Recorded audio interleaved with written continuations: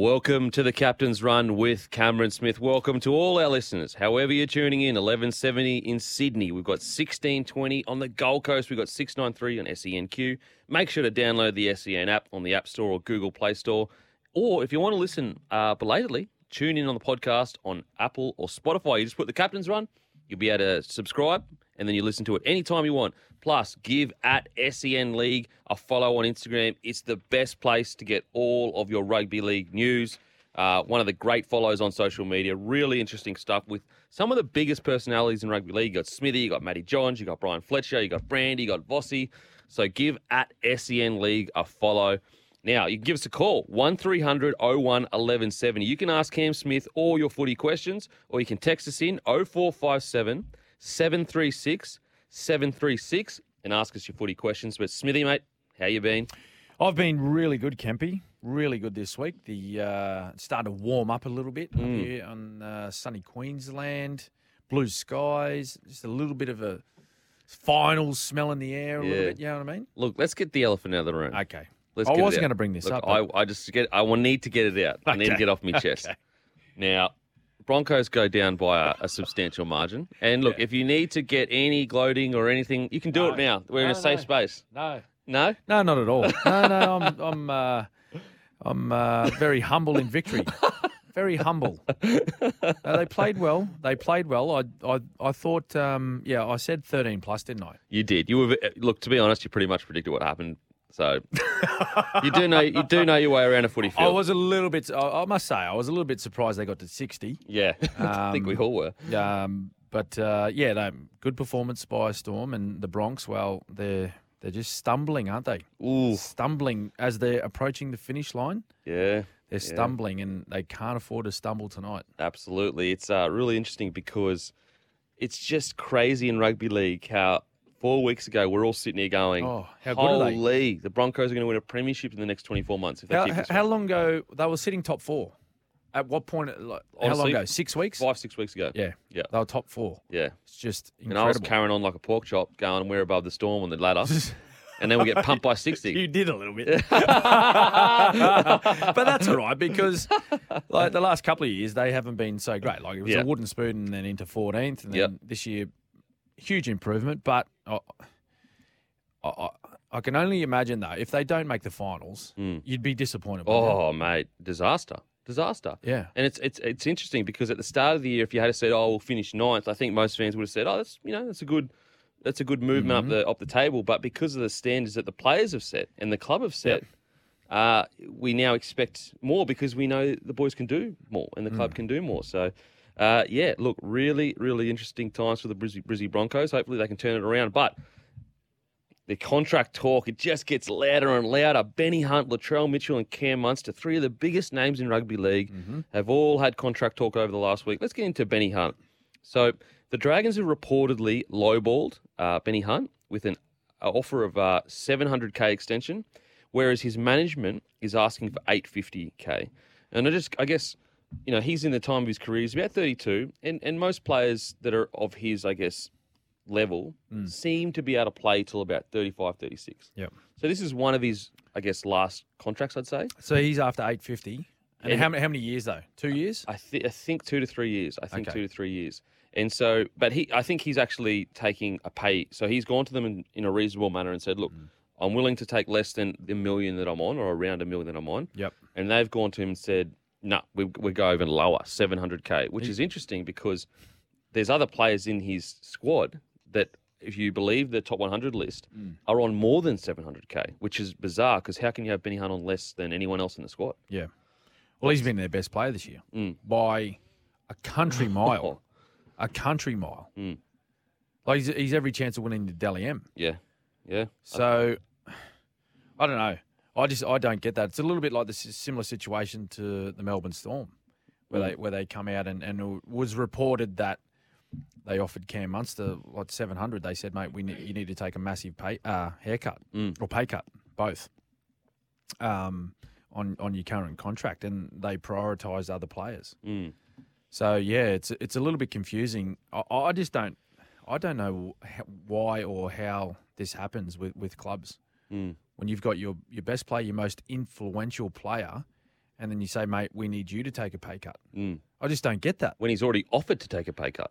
Yeah, I don't get that. Like another pay cut from Yeah. what he's offered. Yeah. Because he's on, like, reportedly on, what, $1 million, maybe a touch over. Mm. And that's, like, that's great from him saying, right, I'm coming towards the end of my career. Mm. I understand that we need to try and retain a few young players at this footy club. Mm. I'm willing to take a bit of a cut here. But, yeah, it's a strange one. Given what he's done for that footy club this year, like you just got to think of it this way: take Ben Hunt out of the Dragons this year. Like, where are they? Honestly, they're like obviously he's replaced by someone, Yeah. so it's sort of hard to it's hard to say. Like, but who would you replace him with? They'd be last, but that's what I mean. Yeah. Like, I don't know. I just don't know where they'd be without him. So for the club to say, oh look, no, we're not happy with $850, we'll give you $700, particularly with the season that he's put in, and he's currently contracted there next year as well, isn't it? That's right. Yeah. So is it an extension on? Yep. On top of next year? Yeah, so it's it'll an be extension. so it'll be all up 3 years. Yeah. So 23, 24, 25. Yep. Yep. I think they're mad. Mm. I think they're mad not to Yeah. do it. I'd to extend him. I totally agree. And I think that this is one of those. Look, I totally get from a club's perspective, negotiation, you come in as low as possible and then you move a little bit, and it's all part of negotiation. That's like 101, you go in as low as you can so that if you do move up a little bit, they feel like that they've had a win. And that's just the way negotiations are. But I do feel like sometimes when a player is coming to you like Benny Hunt and being very reasonable and saying, I'll take $850K because I understand as a leader of this club, I think you've got to meet him immediately there and build that trust. Well, and that also, like, you need to be a little bit creative too to be able to keep a player like Ben Hunt. Like, you could say, yeah, righto, mate, we'll give you $850, but then, you know, year on year, let's go 50 less. Yeah. So you go 850, 800, 750, because, you know, you're trying to retain players throughout those 3 years, particularly younger ones. And you just explain to them, just say, mate, you're going to be a year older each time, and history suggests that, you know, you tend to slow down year on year. So we're just going to dock you and just see what he comes up with. Yeah. He might say, yep, I'm happy with that situation. I don't know. Do you think that, like, I'm sure that, you know, it's totally fine or whatever, but is there a chance that Ben Hunt goes, well, okay, then this is more of a business discussion then, you know, because you've come in at $700K. We all know that I'm worth more than that, and I've been quite reasonable. Do you think there's a chance that this opens the door now for other clubs to come in and go, Absolutely. well, you know, we'll come and offer you $1 million? Oh, absolutely. I don't know whether clubs will offer $1 million. I'm not suggesting that other clubs will do that, but I think if Ben Hunt has tossed out there that he's happy to play for $850, I'm sure there'll be clubs sniffing around that mark. Oh, If the Dragons aren't willing to pay that, I'm sure. I'll just have a look at. Like, he's had an outstanding season. He was one of the best players in the State of Origin series. Like, he would have. I dare say he would have come close to winning the Wally Lewis medal. yeah. With his his performances across the series. You know, so he's far from falling off the cliff as far as his performances are concerned. You could argue he's literally playing the best footy of his career. Possibly. I honestly think that, you know, I actually feel that there would be clubs out there that would pay $1 million for him. Yeah, okay. I really believe that because just the absolute shortage of Genuine halves. genuine high quality halves. Yeah, But, no, I agree. you know, you go as far to say he might be the Australian hooker this year. Yeah. So you're buying the Australian hooker. Number 9, you yeah. know? Yeah. And so, like, look, I personally think $850 is very reasonable, and it's probably where I would, if I'm a club, that's where I would love to land with him in a fair deal, especially a club like the Dragons who aren't even playing finals footy. No, that's right. Um, And then they also got to think too, can be like, if, say they lose him, like, who do they pick up? yeah, it's Like, there's no one on the market. Look at the amount of clubs that are dying for a good half. Yeah. Like, for example, Chad Townsend, when he was signed with the Cowboys, the negative press that he got of like, oh, I can't believe they're signing Chad Townsend for the Cowboys and it's $800K, it's too much or whatever. Now, Chad Townsend is a really good, solid half, and look what he's managed to do there. Yep. And it just shows you, like, you know, I'd say Benny Hunt's in better form. Yeah. It's just, Individually, yeah. oh, mate, Yeah. it's crazy. Yeah. And already the money that the Cowboys spent on Chad Townsend, he's repaid them. They're going to finish top 4. It's incredible. Literally, like it's amazing what he's managed to do there. Hines as well. Yeah. Reynolds as well. Like hopefully we finish in the top 8. But I mean, to be fair to Reynolds, let's say we don't finish in the top 8. I tell you what, Knight's a lot better than 14th. Yeah, of course. So. Yeah. And Ezra Mam, I think his development under Reynolds has been really good. I mean, he's had last couple of weeks have been a bit tough, but anyway, now on to the Cam Munster chat. And Latrell Mitchell has kind of been thrown in and out. Now, this is a really interesting one because Wayne Bennett came out and he specifically said, when Latrell Mitchell's on the market, we would love to have a chat with him. Mm-hmm. And Rabbitohs have come out and said quite strongly, basically like, we have massive plans for Latrell and he's not second, almost as if to say that, Wayne was only going to go after Latrell if he couldn't get Munster. Yes. And then Rabbitohs kind of implied, Latrell's our number one man. We're not, waiting for whatever. But the Cam Munster situation, it's bizarre because you can watch Braithen Astor on NRL 360 in real time going through the negotiations. Yeah. 1 week they're going to the market, the next week the Storm have up their offer. Oh, it's looking more likely. It's like right now, I would say Storm might be in the box seat to sign Munster. What do you think? Yeah, well, this one, this has had so many twists and turns this year so far. We just mentioned there, they come out earlier in the year and said, mate, you got to take a big pay cut. We've only got 700 or 750, I think it was, that they said they had for him. Braithen Astor, Cam Munster's agent, said, no, look, we're going to be, we'll just wait and see. We'll go on the open market and see what happens. The Dolphins have been very vocal about trying to acquire Munster's services for a long time. For a long time, even though he's not allowed to negotiate, although that date's nearing. They haven't been shy in saying no, we want Munster, and they were talking about even trying to poach him for next year. Yeah. Even though he's still contracted. Wow. So Munster come out and put that to bed and said, no, I'll be at Storm in 23.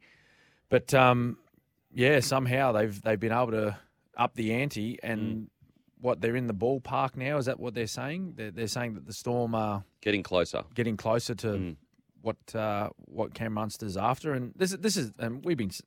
How long ago did we say this? Like when this news first broke about Munster having to take a pay cut, we just thought, we were confused as to why the Storm would do that. I think he's shown over the last half a season that he is their most influential player. I mean, you could argue he's one of the most, if not the most influential player in the comp. Look what he did in Origin Arena. Yeah. Look what he does in the Storm side each week. Yeah. And he's a guy like now, he's played fullback for the last couple of weeks and dominated. Oh my God. He's been one of the best players in the comp playing in a different position. It's crazy. It's seriously you know what I mean? crazy. So not only are you getting a guy that has a huge impact on the team's performance, just him being there, he can play multiple positions. That's value in itself. Yeah. No, mate. So I think I'm not sure what was going on earlier in the year when they come out and they said, "Oh, look, this is all we've got for you." I was really surprised by that. I'll be honest, and shocked. My personal opinion at the time, I felt that they were playing a bit of chicken with him. Right. They knew they had time. Yes. Okay. As we get closer to that November 1st, I think that they tried to go in really hard early, and I guess But why do you do? But I don't know. Why do you do that for? I know. Like we all know he's a champion player. Yeah. And he had a few issues at the end of last year, and that was all sorted. And he made the thing that was surprising on the back of it was so much positive talk around how he changed his life. Out of Melbourne, out of the Storm, all the coaches, all the players, and I'm talking to some of the administration as well, saying, "Mate, he's been so good. He's turned his life around, different person, training the house down, and then sort of contract talks start, and they come out and say, "Oh, look, no, we're prioritising these three guys. Well, bang, bang, bang. We've signed them. We've retained them. That's great. But Munster, you're gonna have to take a big pay cut here. It's just anyway." It's starting to sort itself out. It's taken quite some time. Wow. But who knows? I'm still not going to say, "Oh, look, You've got him. Yeah, Melbourne, we're going to retain him." Well, I just don't know. Because the Dolphins have got a lot of money to spend, I think. I think that if he does go to Dolphins, we're talking record amount. Yeah. I think that's how. Wow. it's important that they get him if they can get him. I will say though, thanks Storm, because what else would I be talking about all year if you didn't do this? If you didn't low ball Cam Munster, I would have nothing else to talk about. So thanks, guys. Oh, mate, mate, Braith is just every night he's on TV, he's just like, mate, how good. I've got content, plus I'm just pumping up my my client's price. Absolutely every incredible. time. And he just unleashes the other blokes to talk about it. Yeah, it's perfect. It's honestly, it's the perfect situation. Now, we're going to head to a break. After the break, give us a call, 1300 01 1170. And we're going to talk about the Rabbitohs situation, because it's a really interesting time for the Rabbitohs with Latrell, Cody Walker, Damien Cook. So stay tuned and we'll see you on the other side. Welcome back to the Captain's Run with Cameron Smith. Smithy, we've got a phone call here from John. John, you there, mate? G'day, Dan. G'day, Cam. How you going? Going good, Johnny. What do you got for us, mate? Boys, I'm ringing up about the Ben Hunt situation. We all agree you should be getting 850 or more at the Dragons. Probably worth 1.2 at the Dragons, the way he's playing and carrying them. But I feel sorry for the clubs. When he was there for the first 12 months or 18 months or whatever and wasn't living up to the contract they gave him, and then, players have it both ways, don't they? Because if a player like David Fafita's on 1.2 and he's only playing as a 700k player, he doesn't say, I'll give you some money back. If they want to offload him, they're still going to have to make up his contract. Yet when the player like Payne Haas wants more money, it's like, it's just weighted too much in favour of the player. Yeah, I totally get where you're coming from, John. With the bigger players, the top tier, they've got a lot of leverage. But what you don't see is the bottom tier of players that get, pushed out of contracts, out of clubs, not paid out their full amount, basically told that, if you don't move on, you'll be in reserve grade, so that'll drive your value down. Therefore, they kind of force you to leave. So where you feel like, and you're right, some players they come to a club and unfortunately they don't play as well as whatever they're getting paid, but I do think that it's kind of counterbalanced by the amount of guys that are on the fringes that also get, I've had a mate that was in a squad, re-signed for 3 years by a specific coach, and this is in the NRL. That coach got sacked a couple of weeks before the season started. The new coach came in, didn't like him as a player, and said to him, unless you leave, we're going to put you in reserve grade for the next 2 to 3 years and you'll be worth essentially nothing. And so he was basically forced to leave and not get paid out his... How's that work? How can you get paid out? If that went to court, surely he gets paid out the no club would touch you if you took a club to court, because then they have to worry about the same situation. So so put it this way, let's say he goes, all right, sweet, I'm going to sit in reserve grade for 2 years. By the time that contract finishes, he will be worth minimum, because he's been playing New South Wales or Queensland Cup. And if you take a club to court, the damage that would do to the playing group, a player in the top 25 suing the club would be astronomical. I don't get how you sign the contract then and don't get paid out that amount. It doesn't make sense. I'm telling you, it happens all the time, and it's basically you can either stay and feel like an outcast, or you can just go, you know what, cut my losses, go to a club that values me, it's going to give me a fair crack at playing first grade. It honestly, mate, I'm telling you, it happens all the time. Now, I agree with you though. The big dog players, they have a lot of leverage for sure. There's no denying that. But yeah, that definitely does happen on a regular basis. Fair enough, mate. Thank you, guys. Appreciate it. Good on you, John. Thanks, mate. Appreciate it. Great call from John. He's right. You could look at some of these players and you could go, hang on a second. The first 2 years you were struggling, and we gave you maybe more than what you were delivering on the field. Mm-hmm. But yeah, it all balances itself out usually. And there's always a fear too, I think, with those top tier players that you're talking about, Kempy, that if a club says, "Oh, look, you're not offering us, the value that we're paying you, we'll just let you go." There's always a fear there of when you let that certain player go, they go to another club and it comes back to haunt you. Yes, absolutely. That you do play better. And the clubs make a decision to sign players on X amount of dollars.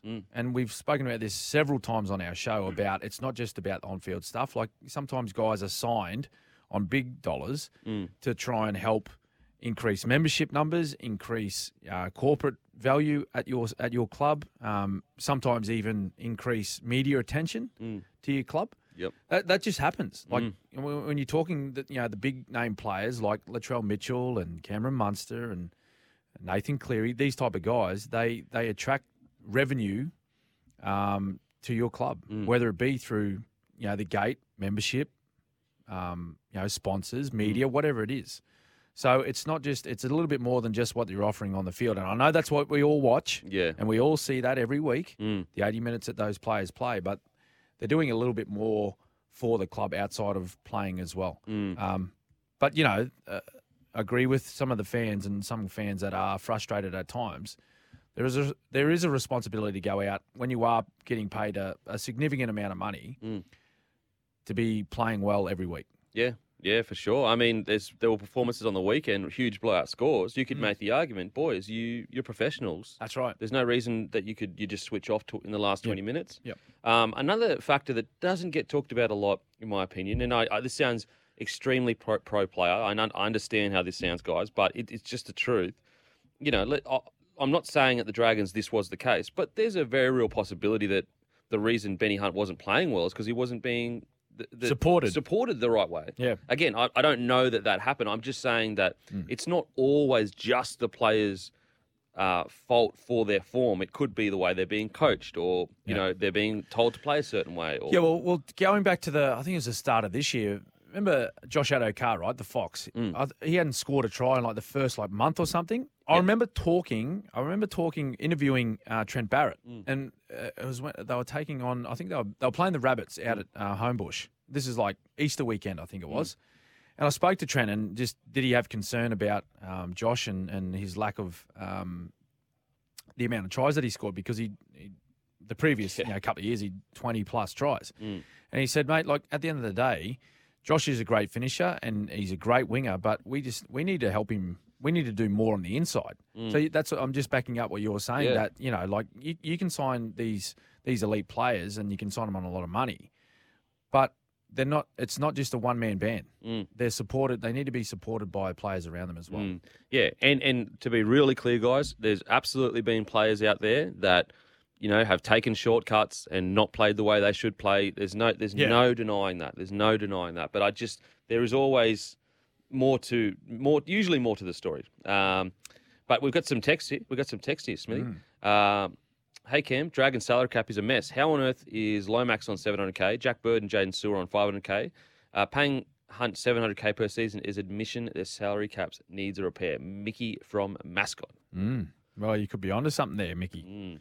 I'm not across everyone's wages in the NRL, but for sort of Lomax on 700, those other boys on $500,000 each. They're quality players, and you think about 500,000 these days in the NRL. That's a pretty much a standard contract. You think? Mate, you know what I mean? Blows me mind. Yeah. Like sure. it's crazy to think that, but like whenever someone who has played, sort of 20 or 30 games, they go and get signed by a club or clubs after them. It's just straight up like, I want $500,000. So there's a lot of things that go into building a salary cap and building a list. And that's just three or four examples there for the one club. But you just who knows what there's another 25 players to fill that list. We don't know what they're all on, but I think the simple thing is that Denon and I both feel that Ben Hunt in particular, he's got to be worth 850, surely, at least, surely. Great call from John. And great text in there. We're going to head to a break. After the break, we're going to talk about Rabbitohs' very interesting situation. Latrell Mitchell, Damien Cook, and Cody Walker all coming off contract around the same time. So stay tuned and we'll see you on the other side. Welcome back to the Captain's Run with Cameron Smith. Give us a call, 1300 01 1170 or text 0457 736 736. Now, the Rabbitohs. So Latrell Mitchell, Cody Walker, Damien Cook, Tom Burgess, Lockie Ilias, all come off. They all can be signed by another club November 1st this year. This year. Now, Latrell Mitchell will get offered $1 million by a lot of clubs. It's just by every club. Honestly, that's how incredible of a player he is. Now he's already. What a lot of people don't really realise is that when he went to the Rabbitohs, he was already offered $1 million by multiple clubs, and he declined it because he wanted to go to the Rabbitohs. Right. So he clearly has a passion to be there. Mm-hmm. How do you think they're going to balance this Cody Walker, Damien Cook, Latrell, Ilias, Burgess? It's a really difficult one because it's not like you can get all three guys in the room. Well, you can if you want to. Maybe the coach can talk to them and just say, "Hey guys, understand the situation coming up at the moment. You're all off contract. At the same time, would love you to all stick together, but at the end of the day, you need to go out and do what's best for yourself and your family and your own situation." And then really, it's up to those three guys having an understanding that if they have the ability to stay together, then they may have a greater opportunity of succeeding. But who knows? Like maybe they don't feel that way. Maybe like you spoke about Latrell having some sort of deep sort of feeling towards the Rabbitohs and him wanting to stay. What do the other guys think about staying? I'm not too sure. Like they might be at a point in their life now where they think, oh, you know what, a move might be good. If there's an opportunity, like you would think there would be, but there may not be. There may not be. So that's when if there's opportunities, and if there's people vying for their business. That's when you're able to go back and negotiate strongly. But if there's no one out there, for example, and I'm not saying at all that this is a situation with Damien Cook, but if there's people out there, there's clubs out there that aren't overly interested in signing Damien Cook, getting towards the back end of his career now, and they were like, well, look, mate, love you as a player, Cookie, but we're right at the moment, then that reduces your bargaining power. You know what I'm talking about? Yeah, absolutely.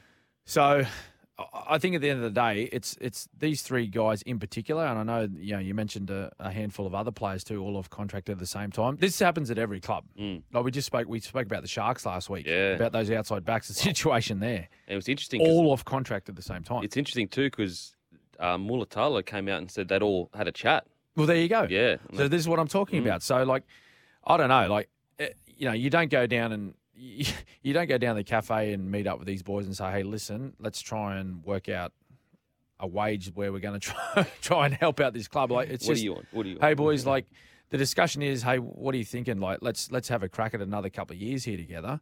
But then you walk away with an understanding of, hey, like we may need to sacrifice a little bit salary wise if we all want to stay together.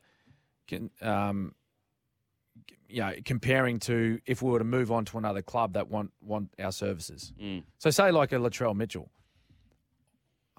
I dare say for him to stay at the Bunnies, he'd have to stay for under market value compared to what he'd be able to get elsewhere.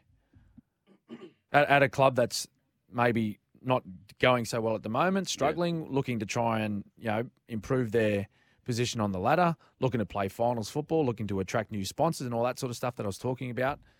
They're happy to pay, $1 million plus for Latrell Mitchell. So that's where the decision's got to be made, Kempy, between those three guys to say, hey, listen, do we want to stay together? Of course we do, because we think we've got a real good opportunity to do something special here with the club. But we have an understanding of, okay, well, when we negotiate, we got to be happy with taking, a little bit under what our market value would be. Yeah, no, it's and the good thing for the Rabbitohs is if they keep on this run, and let's say they do have a fair crack at the prelim, it's a much easier conversation of like we're there or thereabouts for a premiership, guys. Where if they fall out of the 8, all of a sudden it's like maybe we aren't. But anyway, on to the Cronulla Sharks. They're pushing to host a Week 1 finals match at PointsBet Stadium if they finish second place. Now, as a lot of people know, the semi-final usually goes to a core stadium. It's because they need to seat more people. That's what they say. Obviously, going to make more money. Shark Park, it's about 10,000 people that it seats, so not that many people. What do you think? 10,000? I think, is it about 10,000? Felt about 30,000 that night of a binge. I'm sure it was. Probably wasn't, but it felt like that. Mate, look, one of the great moments in rugby league. Oh, man. What do you think? Oh, look, the Sharks can do? give them a home final. Surely. Let them play it. Is it points bet? What I is think it? it's PointsBet Stadium. Let them play there. What's the point of coming second if you don't get? It's not a home game for them. Because they're more than likely who they're going to play. They could play a number of teams. Well, they could play Cowboys. They could play Storm. Who else? Possibly Parramatta? Like I'm talking about. Could Parramatta sneak into? I think they can still sneak into that fourth. Yeah. I think if they win both of their games. Well, Sharkies can't finish first, so they won't play fourth. It's yeah. So I'd give them the first final at home. Well, Penrith is playing at home. How many people can fit into Penrith Stadium? Yeah, interesting. Like 17? Yeah, it would be around that. You wouldn't get 20 in there, would you? get 20 in there, surely. You know what I mean? Surely. So like it's first week of 22? 22? Yeah, 22,000. Okay. Okay. They must just jam them in there. Wow. Sardines. Far out.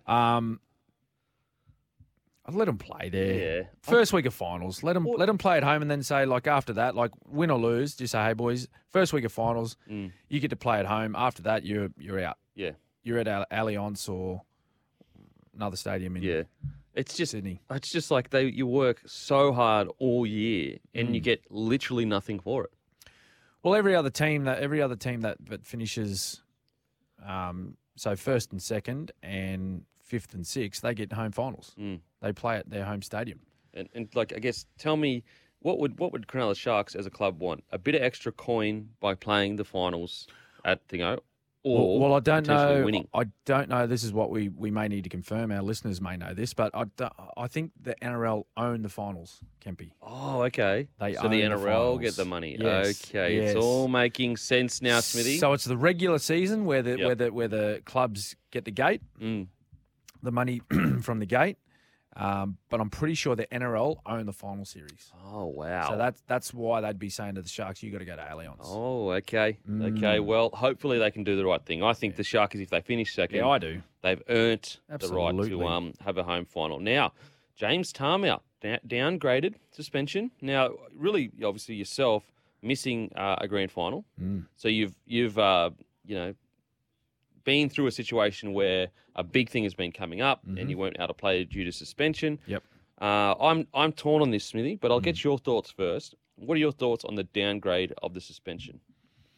Yeah, look, I'll be honest. I was happy with the downgrading of the charge. I think was he charged with grade 3?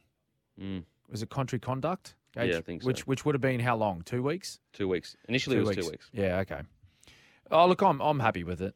I'm happy with it. What did Brandon Smith get? 3? Yes. So he got 3 weeks. Why was his a grade 3 contrary conduct as well? I don't know. We'll need to confirm that. But he got 3 weeks, and he called the ref a cheat, didn't he? Yes, he did. Which is a bit more hectic. That's straight up. He's called hectic. No. Yes. Straight up. And at no stage am I condoning what Jimmy Tarmow said to the referee, saying he was incompetent. He's gone off at the referee. But I don't mind. I actually don't mind the downgrade. At no stage do we want, our youngsters, all the juniors, looking at James Tarmow and thinking that's okay. But at the end of the day, this is not junior football. This is high stakes sport. It's a profession. It's a professional situation. For those people saying, it's a bad look. Yeah, okay, it's not a great look. But at the end of the day, parents need to sit down with their kids, and if they're watching that, just say, hey, you see that? Don't do that. That's wrong. Yeah. And he's being punished for it. He is. He's copping a punishment. He's missing a week. But yeah, I was happy. I was happy with the downgrade. See, what are you thinking? See, you was torn. I'm torn. Okay. If it's his last ever game, I like the downgrade. so that he gets to go. I think he's earned the right to be able to, he was earned the right to be able to go out the way. Yep. He should have go one out. last opportunity to play. I think so. I think it would be a travesty. He's been such a good servant of the game. He's been just so good for so long. Yeah.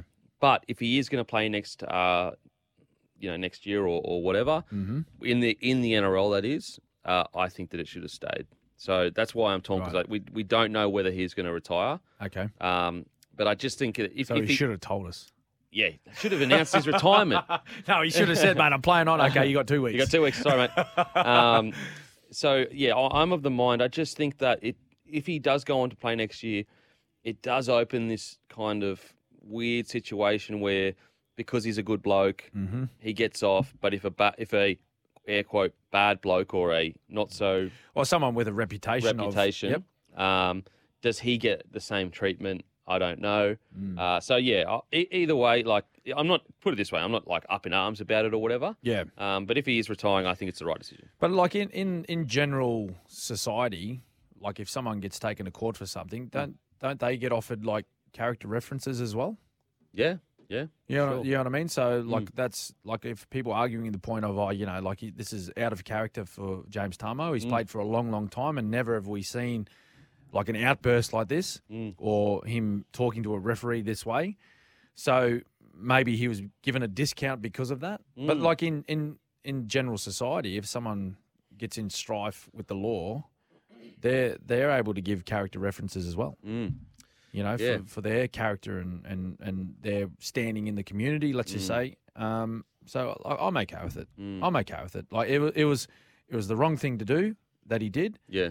And agree, it wasn't a great look for our game, because at no stage do we want to see our officials being abused that way.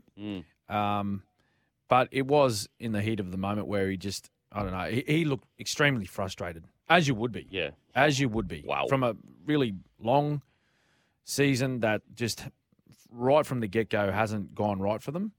And they've had to deal with a lot of things across the entire season. And he broke in the moment. He snapped and he got it wrong, and he's being punished for it. He's missing a week of football.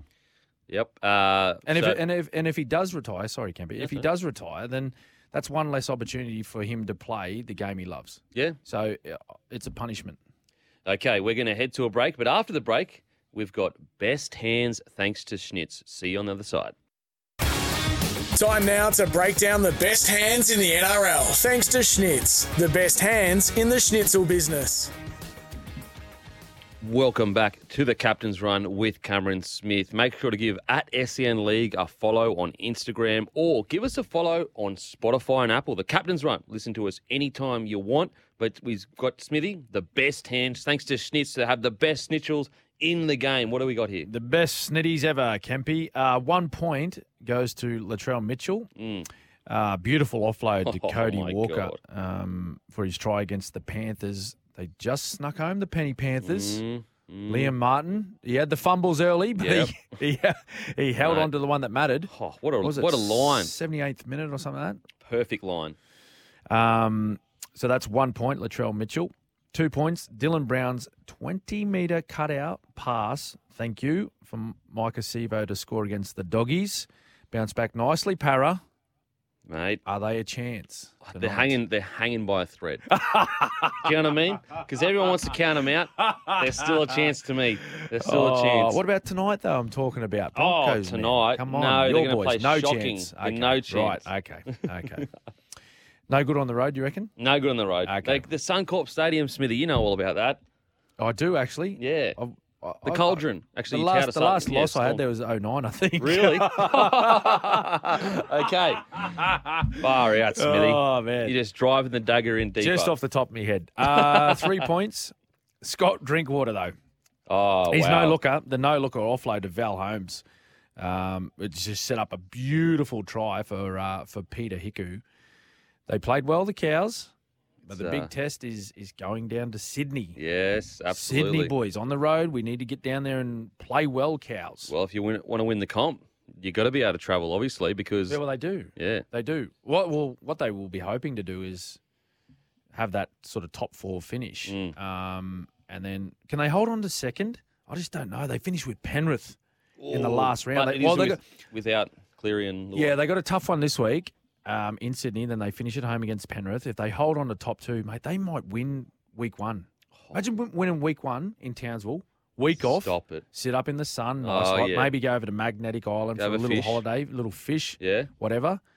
And then you're playing you're in a prelim, and you play the prelim at Townsville. Holy. Oh, yes, you do, don't you? Yeah, well, they can't make them travel to Sydney. Like, please. Wow, so They're in a brand new stadium up there. I might tip Cowboys for the win because it's like all up? No, Premiership this weekend. Oh, okay. Huge game for them. Well, they're playing for like home semis. And, oh, mate, absolutely. So that was best hand thanks to Schnitz. Bite into golden, delicious, handcrafted Schnitz. After the break, we'll wrap up the first hour. Welcome back to the Captain's Run with Cameron Smith. Make sure to give at SEN League a follow on Instagram. Great page to follow. Also give the Captain's Run a follow on Spotify and Apple. We've got a text here, Smithy. Yes. Smithy, given Cowboys' form in Sydney, my take on the finals is that if the Cowboys finish second and get the home finals, they go all the way. Right. If they miss out on the home finals and play in Sydney, they don't go all the way. Agree, disagree, Steve from Central Coast. Well, yeah. Well, the prelim's going to be a huge game, of course, depending on who they play. Like it could be. Well, you'd suggest that it would be like Storm, Cronulla, or Penrith that they have to take on. So that's a big one. But it certainly increases their chances. There's no doubt about that. So if I'm in the Cowboys outfit right now, I'm thinking this week in particular, travelling down to Sydney to take on the Rabbits, I'm thinking, hey, boys, huge game for us. Huge game. Like this could decide whether we play first week of finals at home or away. I agree. That's a great one. And even deeper thing, like look what we can do for the community boys. Yeah, we could potentially get 2 massive games in the new stadium. Yeah, that'd be the first ever prelim. Well, top four, they're guaranteed 2 games at home. Win or lose in the first week of finals, Kempy. So, but finishing top 2 and playing their first up. Massive for the community. Now, we're going to head to a break, but after the break, we're going to discuss how do we incentivise these bottom 8 sides? Is it relegation? Is it incentivising them with winning a cup? So stay tuned. After the break, I'm going to get Smithy's thoughts on how we incentivise the bottom 8. Welcome back to the Captain's Run. Give us a call, 1300 01 1170, or text us 0457 736 736 and give at SEN League a follow on Instagram. But we've got Steve from Brizzy here. You there, Steve? Good morning, Beak. How are you? Very good, Going thanks. well, mate. Yes, good. How are you, Pest?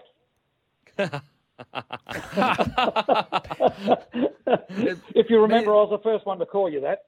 Yeah, how are you, mate? Going well? Yeah, good, mate. Mate, I've got an idea in regards to the NRL and what could be happening at the end of the season to incentivise some of the bottom-paced teams. And it goes to, just give me a minute to explain, it goes to the fact that they want to go to the NRL or the NFL system of, buying the grand finals. So adopt the NFL system of, at the end of this year, you have 2 conferences, be it the teams that are finished in the odd numbers, 1 through to 17, they play in one conference, and the even teams play in the second conference. Now, you play everybody in your conference once, then you switch over and play everybody else in the other conference once, then you switch back and play your conference again for the second time. It works out that you play 23 games of football with 2 buys, 25 rounds. But what happens is, when you get to the end of the season, you'll be saying, and you'll be looking at all the teams and saying to yourself as a manager of a side or a coach of a side, we need to get ourselves into the other conference. We need to do this. We need to be more competitive. We can be more competitive over in Conference A than Conference B. So you're saying that that will incentivise teams that are struggling? Yeah, the bottom place. Yeah. When you say, rightio, if Conference A's got 9 teams, Conference B's got 8. So the bottom place side, number 17, you eliminate the fact that he doesn't have to play the top seed for the second time. He plays everybody except the top seed for the second time. So you're saying to yourself, you're sitting 14th in the ladder, but you can see Conference A being a better place for your team to be placed next year. So you're going, fellas, we need to get ourselves to 13th on the ladder to get over to the other conference. Okay. Is there any chance of tanking games then, if you wanted to say, or is it all about manipulate where you go? Yeah, there is a chance of that too, but anything short of bringing in a draft system, I just can't see how you're going to do it. Mm. Yeah, I mean, look. So, it's just one of those things. Like, I know you've got to give everybody some sort of hope to make sure that they're playing out for the system. And you'd hate to think that as a person who's controlling the game at the NRL, that you have to bring a coach or a manager or somebody in for tanking a game to try to get across. Mm. Oh, absolutely. No, it's really, really interesting. Conference, so two different conferences, and then it pushes teams to kind of, I guess, get across to that other side if that is suitable to what I guess it's better for them. Arguments about, hang on, we should be playing Melbourne twice or we shouldn't be playing Melbourne twice. Everybody has this argument with the draws the way it is now. Is who's got the toughest draw, who hasn't got the toughest draw. You sort it out yourselves by where you finish in the conference. Mm. Yeah, really, really interesting. Yeah, well, because it is, I believe it is a little bit unfair, the draw as it is right now. I don't know what you think about that, Kempy, but some teams play the better sides twice, whereas some other sides play the teams that aren't going so well twice. So of course that's going to give you an advantage. When you're playing lesser opposition more times than not, then surely that helps you. That gives you an advantage of finishing higher on the ladder. It's giving you more wins. Yeah. It's a good point. It's a really good point. Thanks, Steve, for the call. Appreciate it, mate. I guess just furthering that, Smithy, like my idea. Well, it's not my idea. It's actually someone messaged in, but. So when I say incentivise the bottom 8 sides, I'm not saying everyone gets ribbons and, people should be rewarded for bloody... mediocrity? I'm not a fan of that at all. No. Like, let me be really clear. I don't actually actively dislike that. Yes. But if there is a way to I guess, get them to reward... Like, there's nothing that's going to replace actually winning the comp. So let's be clear. There's nothing like, winning the bottom 8 is not going to mean anywhere near to winning the top tier sides, but winning the comp. But I would say, is there a way where we could potentially, and this got messaged into me, an FA Cup style where we get, because basically what the FA Cup is, it's in the English Premier League, and if you're in like the reserve grade, that's the grade underneath the EPL, the Premier League. You play for a cup and you basically play against teams that aren't even in your division. Yeah. And so I was thinking about with league when the gentleman messaged me, he said, why don't we get like the top 4 New South Wales Cup sides, the top 4 Queensland Cup sides, and then during that finals period, again, I'm not sure about the details, but during the finals period where the top 8 sides are fighting to win the comp, these other sides are playing for an FA Cup style victory. And I think that could actually be the precursor to introducing relegation, because if there are teams that are going really well, let's say the Dolphins before they came into the comp won the FA Cup, it could show that, hey, hang on a sec, maybe there are some, reserve grade some quality sides playing in these lower tier competitions. What do you think, Smithy? Crazy? Not crazy? It's a little bit left of centre, but I don't mind it.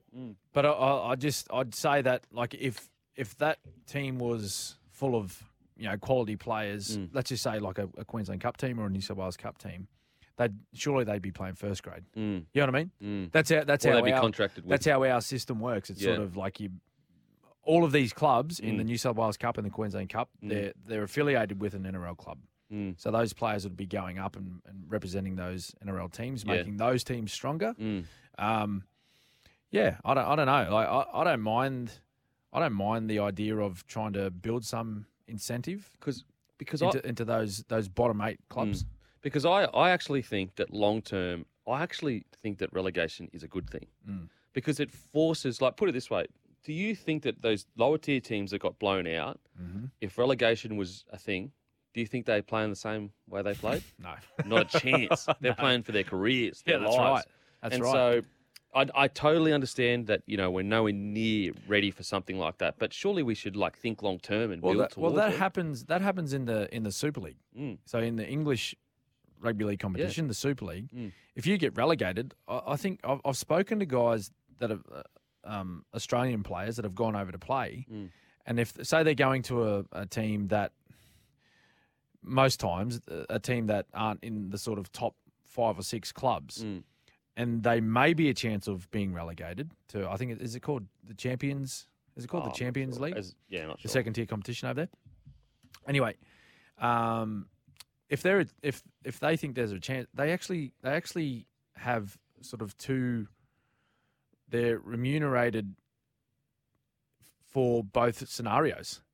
Yeah. So 'cause like you if we're go playing, down- if we're playing in the Super League, this is the salary you'll be on. Mm. But if we get relegated, this is what your salary Yeah, salary okay. will be, because they lose funding Yeah, if absolutely. they drop down. Mm. So that's I'm just backing up your Yeah. your thoughts there on players' attitudes towards, well, geez, if we're going to be relegated, like they're not just going, oh well, we're gonna get the wooden spoon, just we're not Yeah. going to play it, we're not going to turn up today. Like, hey, this is actually going to have a huge impact on my earning capacity Yeah. and my lifestyle. Mm. Because if I stay in the NRL, I'm going to be paid, 200, 300,000. Mm. But if I drop back to New South Wales Cup, that goes back to 80,000. Mm. Yeah. It's a So it changes you're everything. playing for your livelihood. Literally playing for your livelihood, and also, you could make the argument, and this is very cutthroat. Like I don't believe this, but there is an argument to be had where if you win the wooden spoon, you still the next year you got the same salary cap as everyone else, which is rightly so. We're trying to even out the comp, but there's no punishment. You're getting paid the same Yeah. essentially as the team that won the comp. Is the best team Is in the the comp. best in the comp. And I'm not saying that because that's the way. I'm not saying that we need to introduce they get paid less, because then you just snowball and they'll have no chance. But I'm saying that we need to have some, I guess, not punishment for winning the spoon, but just some incentive to actually Not win the spoon. So yeah, really. Let us know.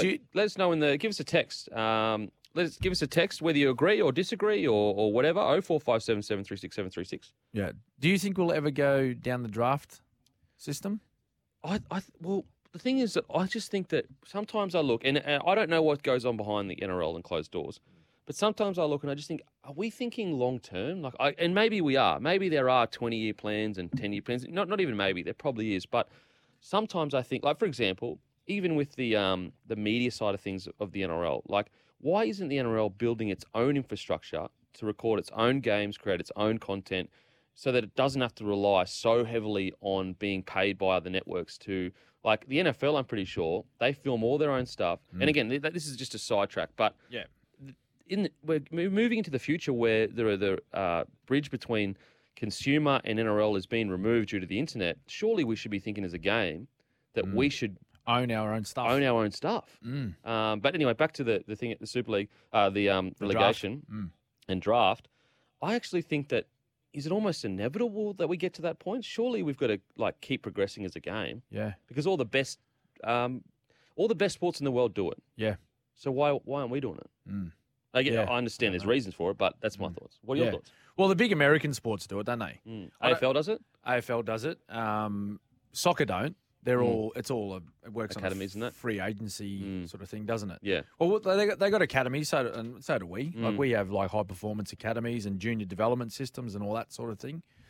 But it's just a free agency. It's just an outright free agency in the NRL at the moment. Like it's whoever wants to pay the most, or a combination of what the offer is as far as your salary is concerned and your ability to play first grade. That's where the young players take up the contracts is opportunity, and I guess a combination of that and salary.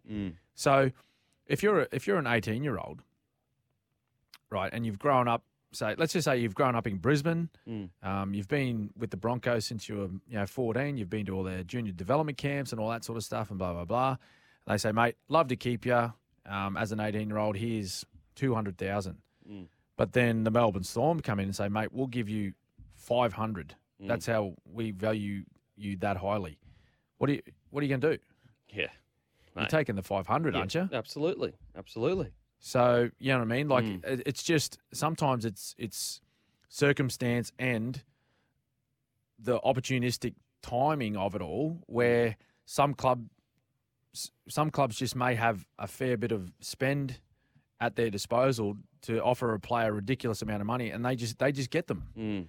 Instead of the one club, say, having that development putting time and effort into that young player and then not being able to retain them, I think that hurts clubs at times. But I don't know, like if you have a draft, does that take out all of that grey area? Yeah.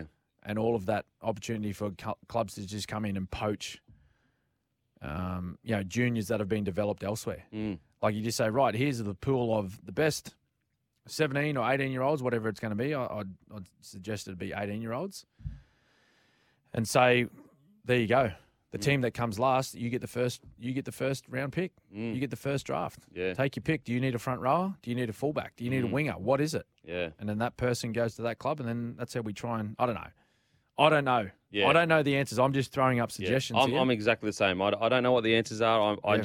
There has been a concern in regards to depth and players coming through, and I think that we've got some texts here. Some people saying if it's not broken, why change it? I'm not saying it's broken, but I do think that depth is a bit shallow at the moment. Yeah, that's a concerning part of it, particularly with the new team coming in. Yeah, it's like really the new team coming in. It's just if the concerning part of the depth of our talent pool is quite shallow, then a new team coming in, what are they going to do? Where are they going to get their players from? Yeah. They're poaching from other clubs. They're just picking apart the other clubs and just minimising the standard of their squads.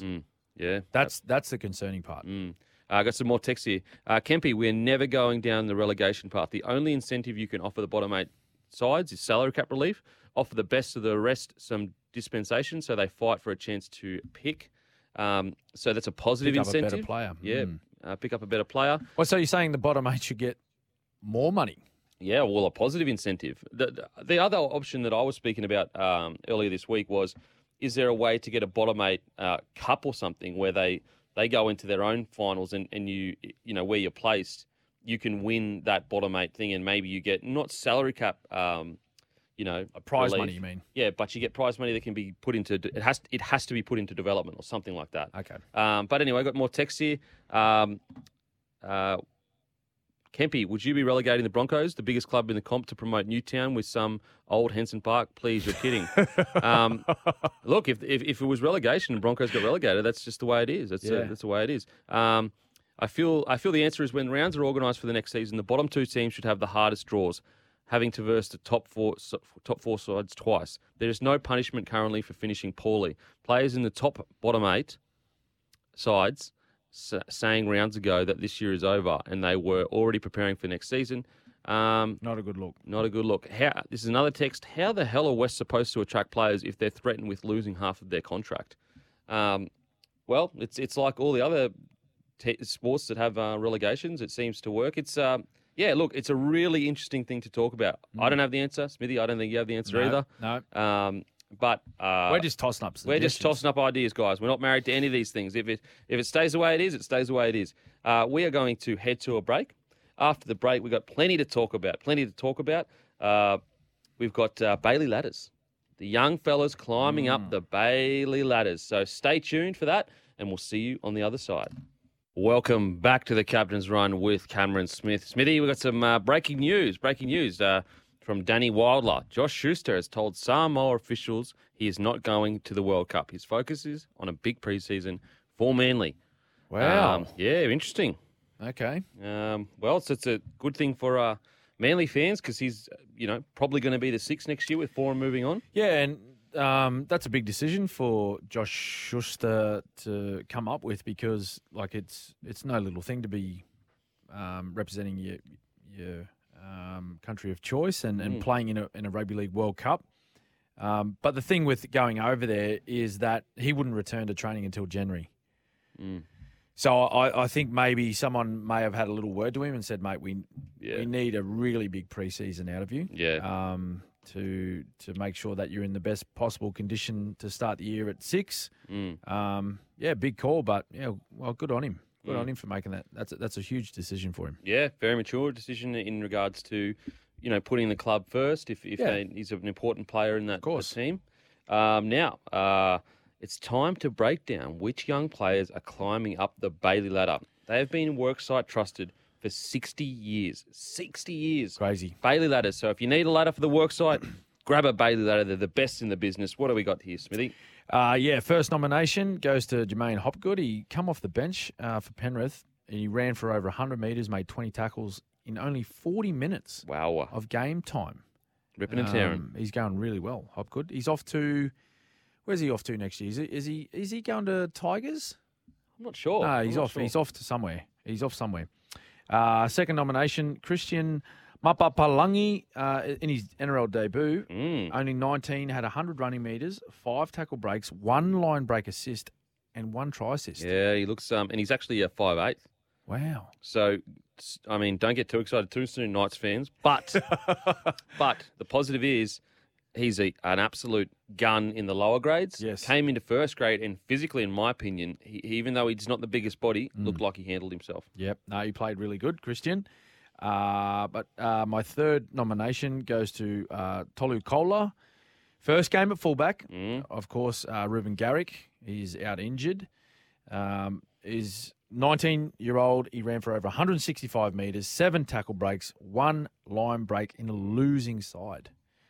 He's a good player. Mate, he's got such a big future. Only Athlete. 19. Like, just in a few years with a few pre-seasons under his belt. Yeah. Wow. Yeah. Wow. Yeah, he's been impressive. He's been impressive for Manly this year. They've had a very disappointing season, but I think that young man, he really has stood up and played quite well. That was thanks to Bailey Ladders bringing safety and efficiency to the worksite for over 60 years. Now, just quickly, Smithy, Cooler playing fullback.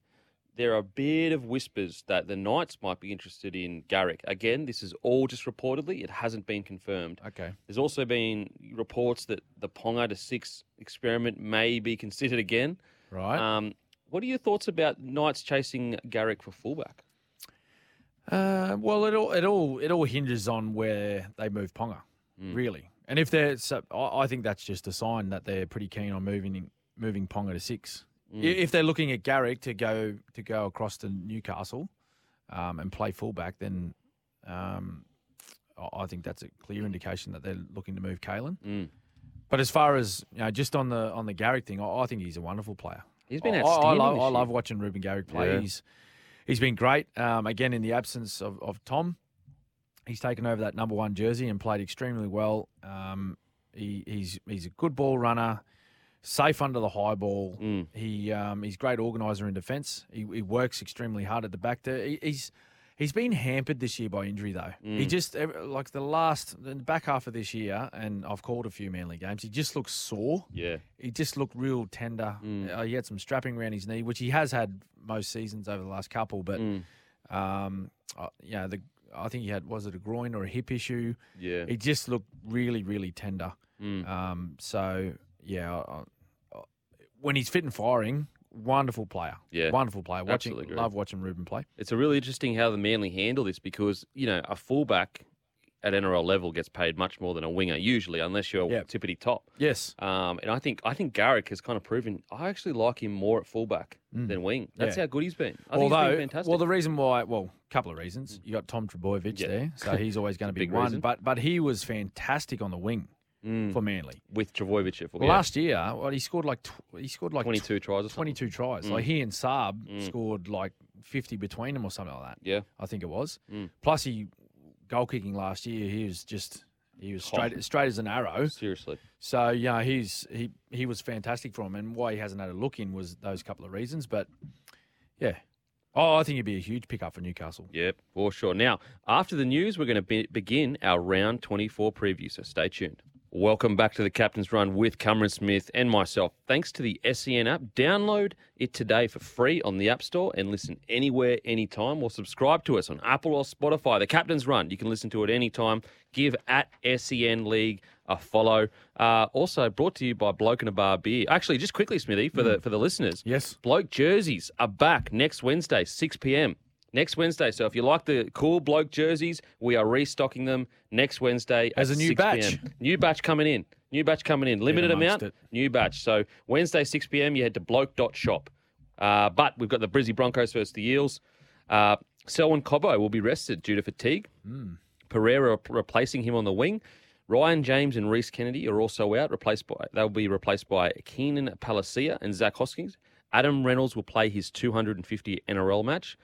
The Eels, no changes made to the side that beat the Doggies 42-6. How do you see this game playing? Yeah, out, no, City? not surprised with no changes to the Para side. They were very good last week against the Doggies. Selwyn Cobbo, that's the big one. That's the big out for the Broncos. Just I think he went to Kevin Walters during the week and just said, "Kevy, I'm not good at the moment." So he's given him a week off, at least this week, I think.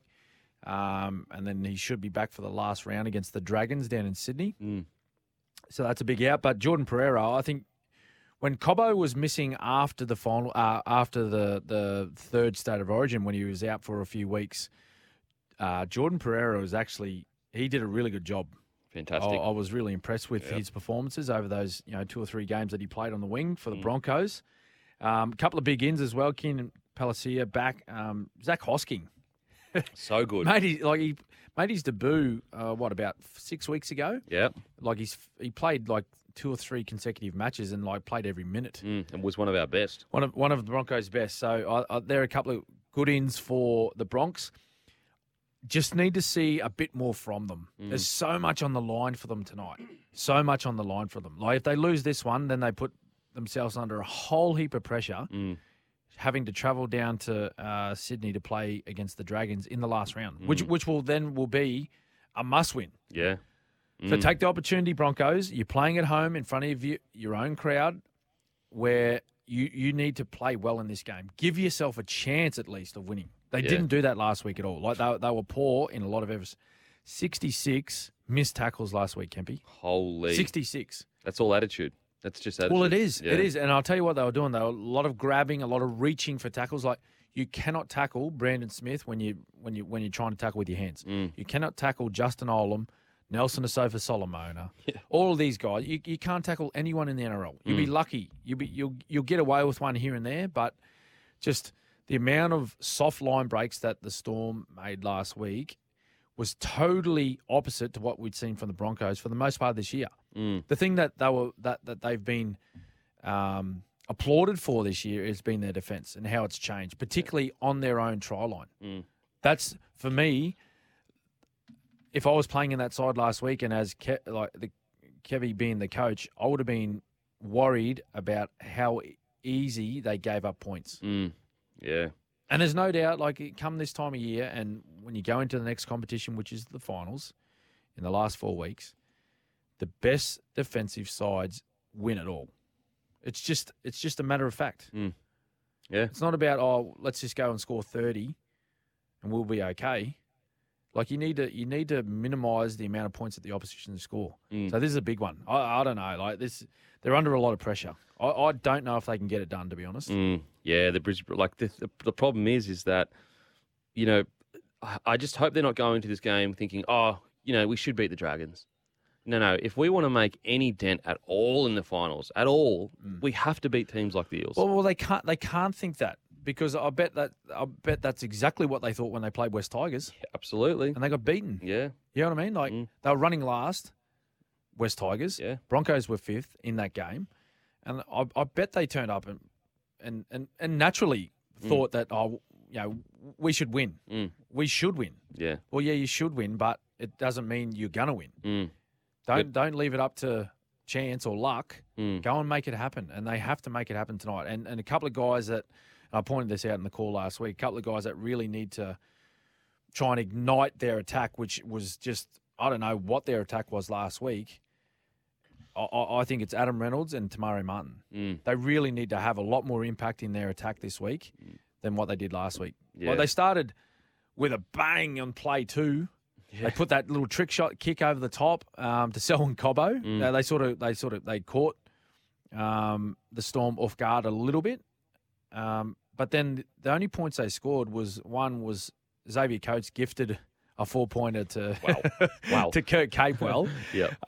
And then the other one was just late in the game it was a nice kick by Adam Reynolds.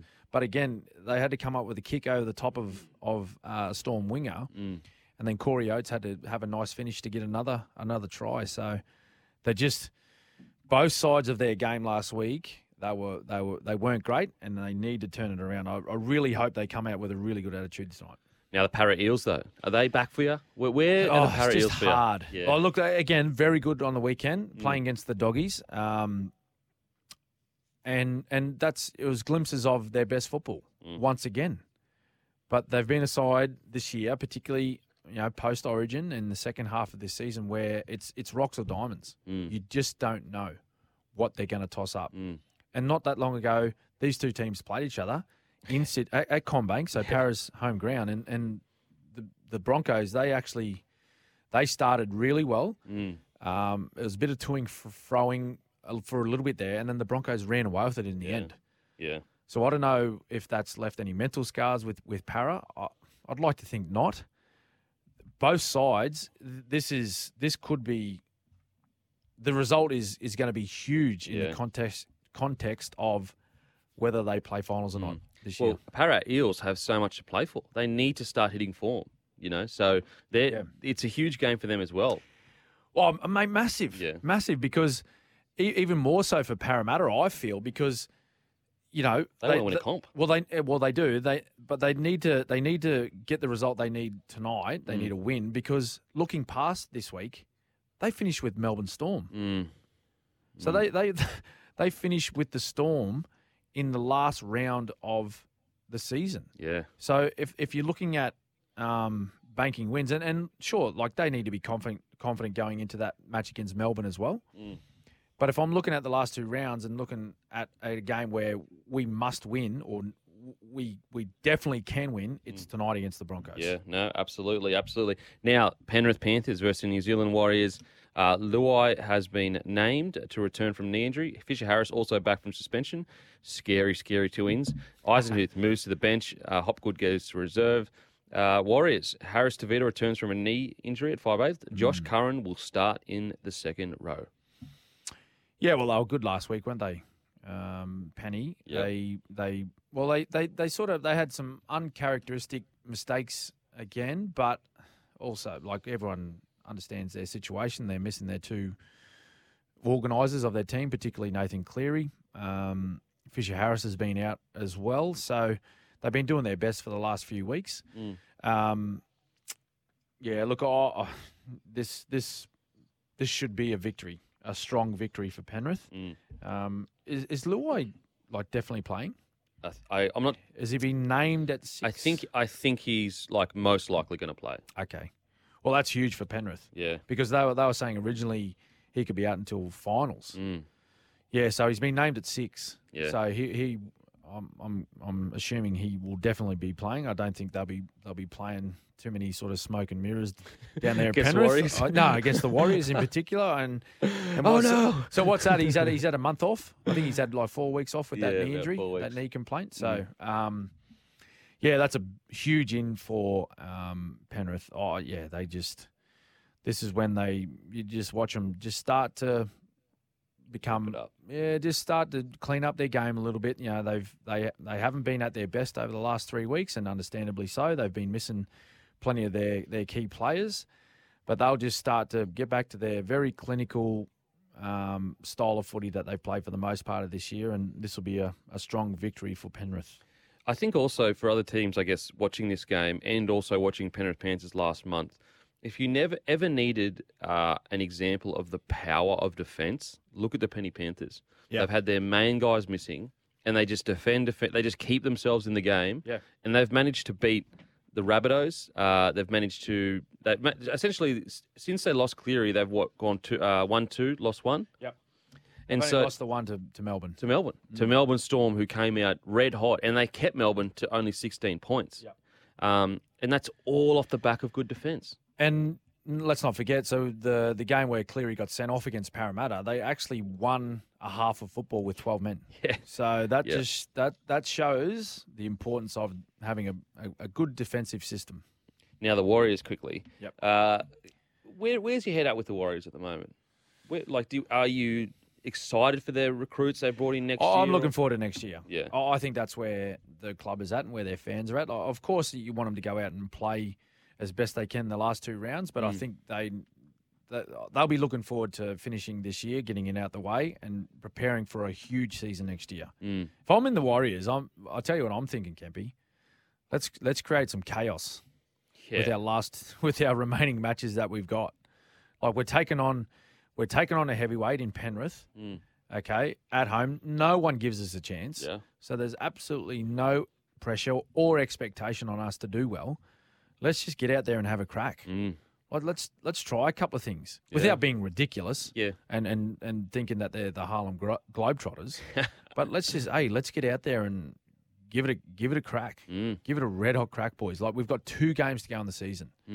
And then, of course, they finish at home, which is fantastic, against the Gold Coast Titans, I believe, next round. So, yeah, get out there and have a crack, boys. Have fun. And like the Warriors are the type of team, like if they go back to that kind of, again, not too globetrottery. No. But, a lot of offloads and just play that Warriors footy. Yeah, and that type of footy, Kempy, that we've seen, and the Penny Panthers, they've only lost a few this year, but that type of unstructured ad-lib sort of, particularly second phase football. Eels did it to them. It can upset their defence a little bit. Yeah. Okay, they're very good. They've got a great system, great structures. They've got a great understanding of each other and the way they defend. But if you move them around a little bit, and you can sort of get multiple players in tackles, get a late offload, shift the football, and then all of a sudden they're not in that structure that they practice in every week.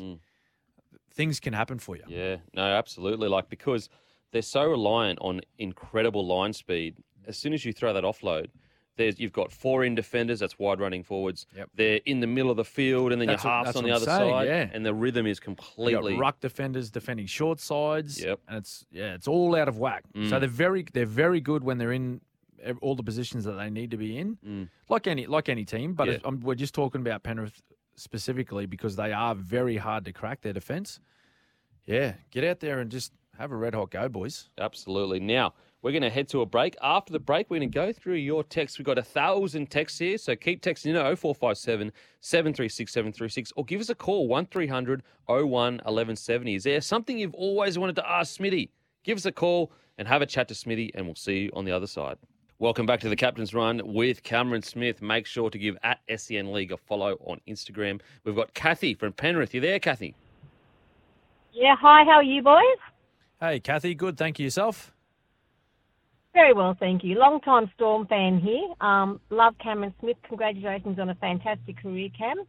What I'd like to ask you in particular is, with all this talk about these bottom teams not playing for anything and giving up halfway through the season when it's quite evident they can't make the 8, cast your mind back, Cam, to 2010. Yes. Your Storm team played for 0 points that year. Yep, that's right. You won 14 games and you lost 10. Now, what made you guys go out there every week and give it your best? Explain how you guys could do it back then, yet these teams today have got no interest in trying and they've got nothing to gain. Oh, yeah, well, that's a great question, Kathy. We sort of sat down after we'd learned of the news that we wouldn't be playing for any points in that year, and we had to make a decision for what we were actually playing for. And there were still some really great reasons or strong reasons why we should go out and play well and not just throw the towel in and just say, well, our season's over. Number one was, well, we each have pride, don't we? We have pride in our performances and pride in the result and what we do for our club. We had our fans and our members that still stuck by our football team and our football club through that really tough period. We had some sponsors that stayed on board as well.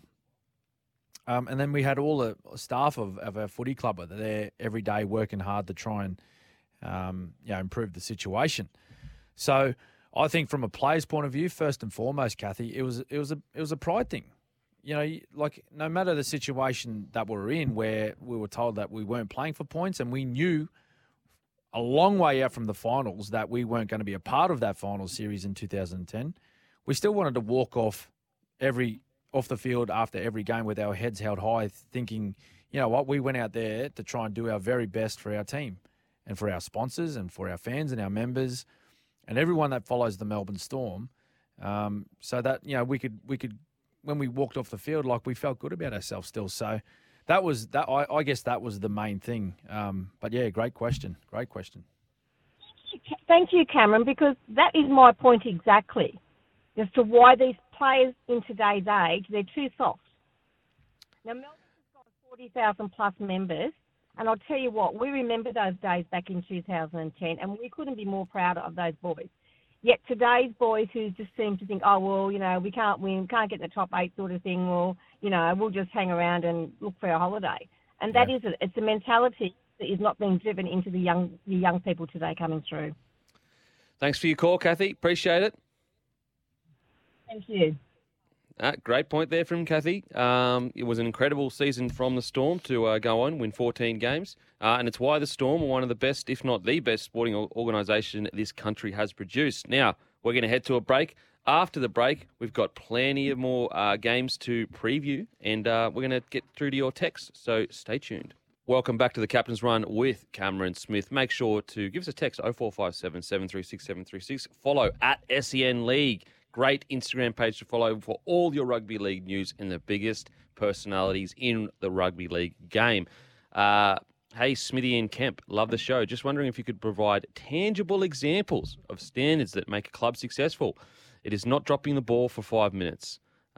Is it not dropping the ball for 5 minutes at training or repeating the sprint you did because someone pulled up short? Cheers, Macca. Well, we were just talking about that in the ad break, weren't we? Like that, you might be able to give a quick example of the Broncos, like when you're leading up to some conditioning as a young player. And when I was a teenager, like if you even looked like, your head was down and your body language was a bit negative because you're about to do a fitness session, the senior players would be like, mate, pull your head in. They'd be onto you straight away. Why are you complaining? A bit of fitness. You're kidding yourself. You're lucky to be here. And that was standard set. So that's a tangible example. We're going to head to a break. After the break, got plenty of big games to preview. See you on the other side. Welcome back to the Captain's Run with Cameron Smith and myself. Schmelfy. Also Smelfy. Remember, you can catch up on anything you missed from the show via our podcast, which you can download now on the SEN app, or you can go to Apple and Spotify. You subscribe there. Have your say throughout the show, 1300 01 1170, or text 0457 736 736 and give at SEN League a follow. But it's time now to look at our game of the round, and we do that thanks to Suncorp. Get award-winning car insurance with Suncorp. So if you're looking for a bit of insurance for the car, head over to Suncorp, get it sorted. But Smithy, we've got Storm versus the Roosters. Now, Kaufusi is back in the second row. Nelson Asofa-Solomona moves to the front row. What about his form lately? Wow. Stop it. Kamikamica, back to the bench. Wishart won't play until finals due to ankle injury. Then for the Roosters, both Lindsay Collins and Toki Auho return on the bench, while Paul Momorowski is replaced by Drew Hutchin at the centre. Nat Butcher will play his 100th NRL game. How do you see this playing out, Smithy? Is Momorowski injured? Has to be. I think he's actually not been playing not the best. Okay. I think. Okay. Well, look, I'm backing my boys in. I'm backing the Storm, although this is going to be a cracking match, hence this being our Suncorp game of the round. What did the Storm take out of last week? I'm not too sure, because that wasn't really a tough game for them. It was a training run as such, like for the most part of that game. So it's really hard to get a gauge of where they're at. Really good performance against Penrith the previous week, but at the same time, playing against an undermanned Penrith side. So what's their mindset? I think that's the question I have, is what's their mindset? Are they capable of winning this game? Of course they are.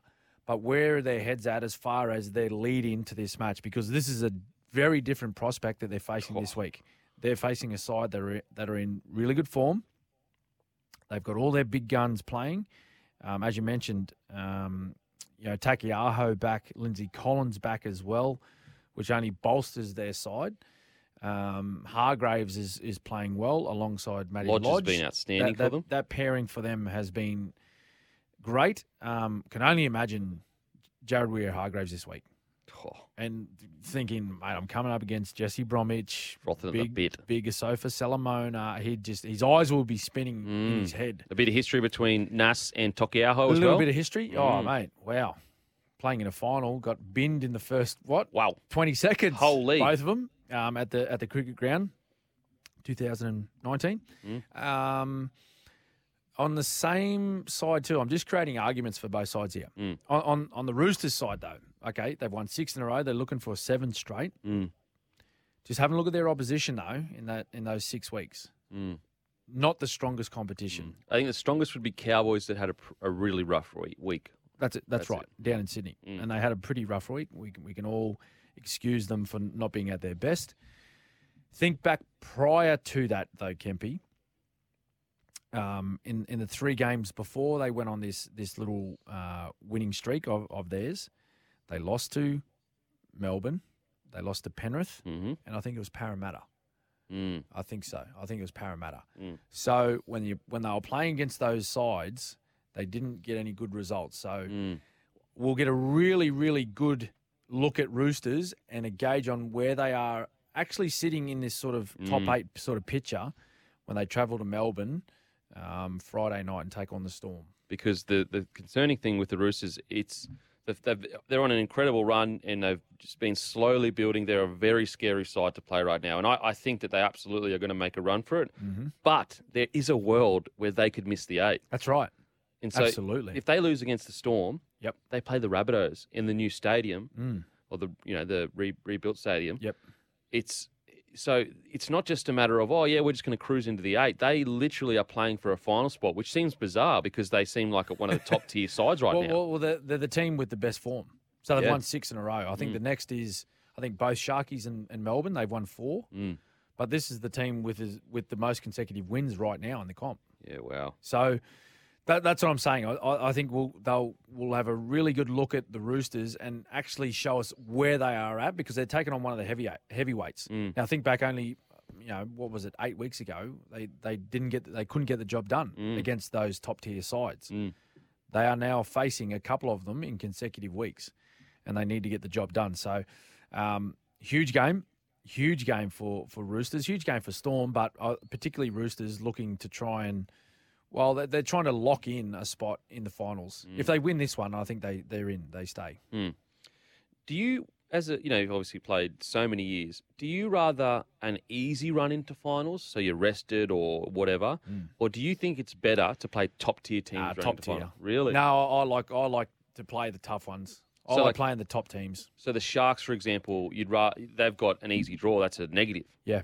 Yeah, wow. Well, I'm not saying it's a negative. I just much prefer to play... Be battle hardened. Yeah, I just much prefer to be playing the teams up the top of the ladder because they're in good form as well. They all know it's coming close to finals. You're playing against teams in form.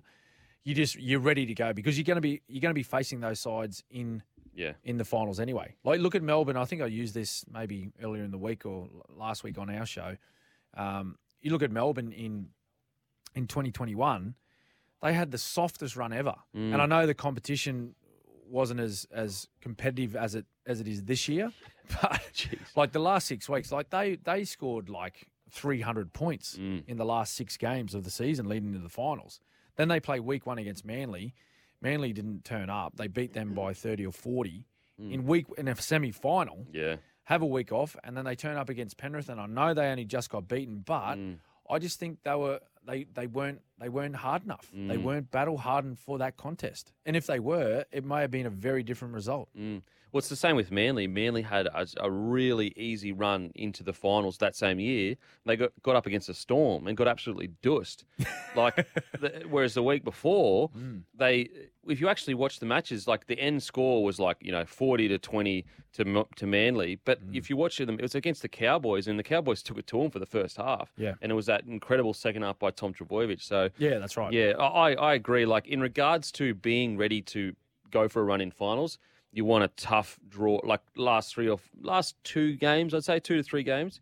But in regards to obviously position, you want a soft run, obviously with the Sharkies. Hopefully they can, if you're a Sharkies fan. But Melbourne versus the Roosters, I cannot wait for this match. I just think it's going to be absolute fireworks.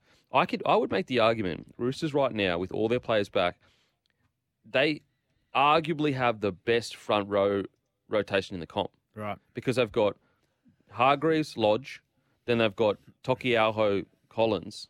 Like, I'm trying to think of another squad that has that high quality in the 4. I think there's other squads with better starters. Yep. but 4 front rowers that are that high quality? I'm trying to think. No, I think you You're might be right right. up there. Yeah, I think you might be right. I think that's a really strong rotation, as you just mentioned. Well, you're talking about, Takiaho and Collins. They're both representative players coming off the bench. Yes. So Lodge and Hargraves go to the bench, and you're replacing them with rep players. So, yeah. Big one. Big Very. one. I'm tipping Melbourne. Who are you tipping? I'm putting you on the spot here, mate. Come on. You're Roosters, aren't you? I think the Roosters get the job done. done. You can say Roosters. It's all good. Mate, I think the Roosters get the job done. I'm not hesitant as in because I don't know who's going to win. But if I had to pick anyone, put it this way, Lindsay Collins and Tokiao don't come back in, I go Storm. Okay. But I just think that's going to be super hard to combat through the middle there. Who's going to have to – who'll be best on ground if Roosters win? Best on ground if Roosters win. It's a really tough one. Probably Keary. He's really starting to hit form. Yep. He's really starting to hit form. Mm-hmm. Best on ground for Storm if Storm win. I think Hughes.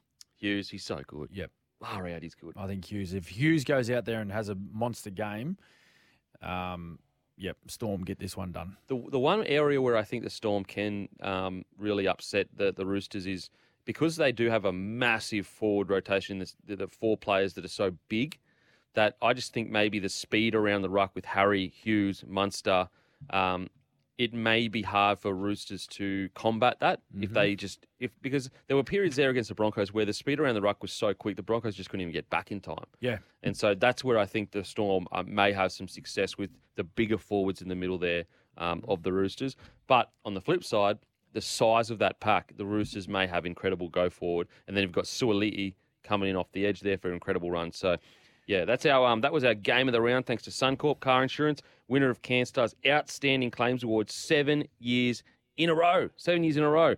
Now, on to the Raiders versus the Manly Sea Eagles. Raiders remain unchanged after their 28-22 win over Newcastle. What happened there? Wowee. Newey. Wow.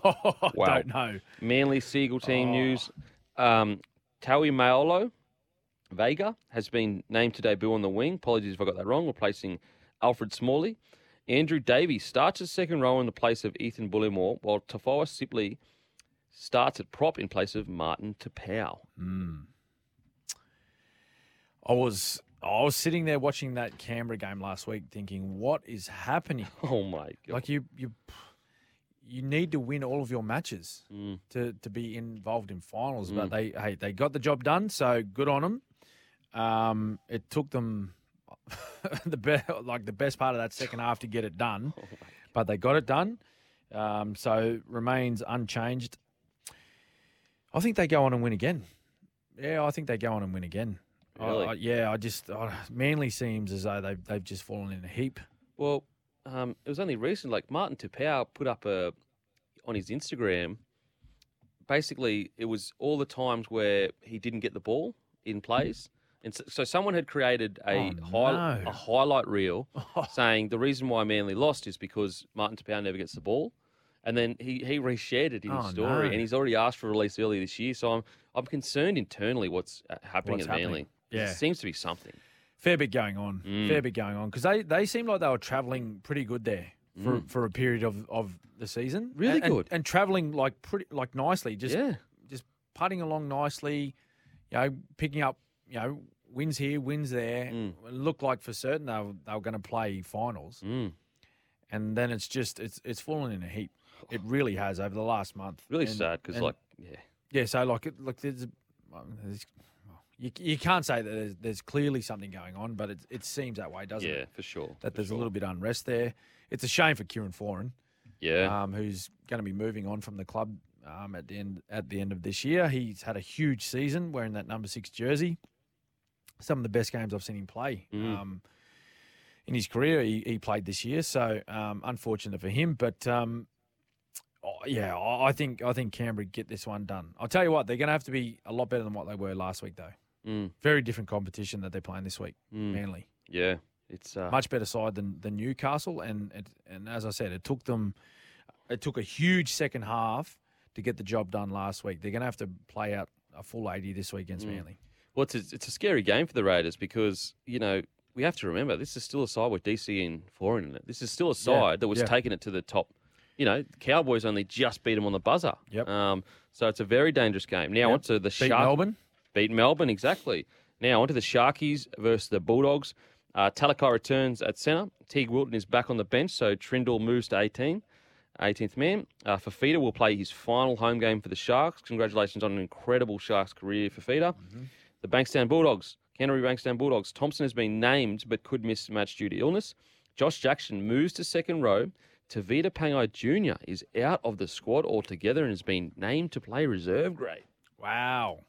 Big news there. What's happening there? I don't know. Just a little bit going on behind the scenes, well, you reckon? Well, it's interesting because even Tavita came out and said he cannot, Ciraldo is going to be such a great coach. So I wonder whether, Potter just doesn't see the same that maybe Ciraldo sees in Tavita. Okay.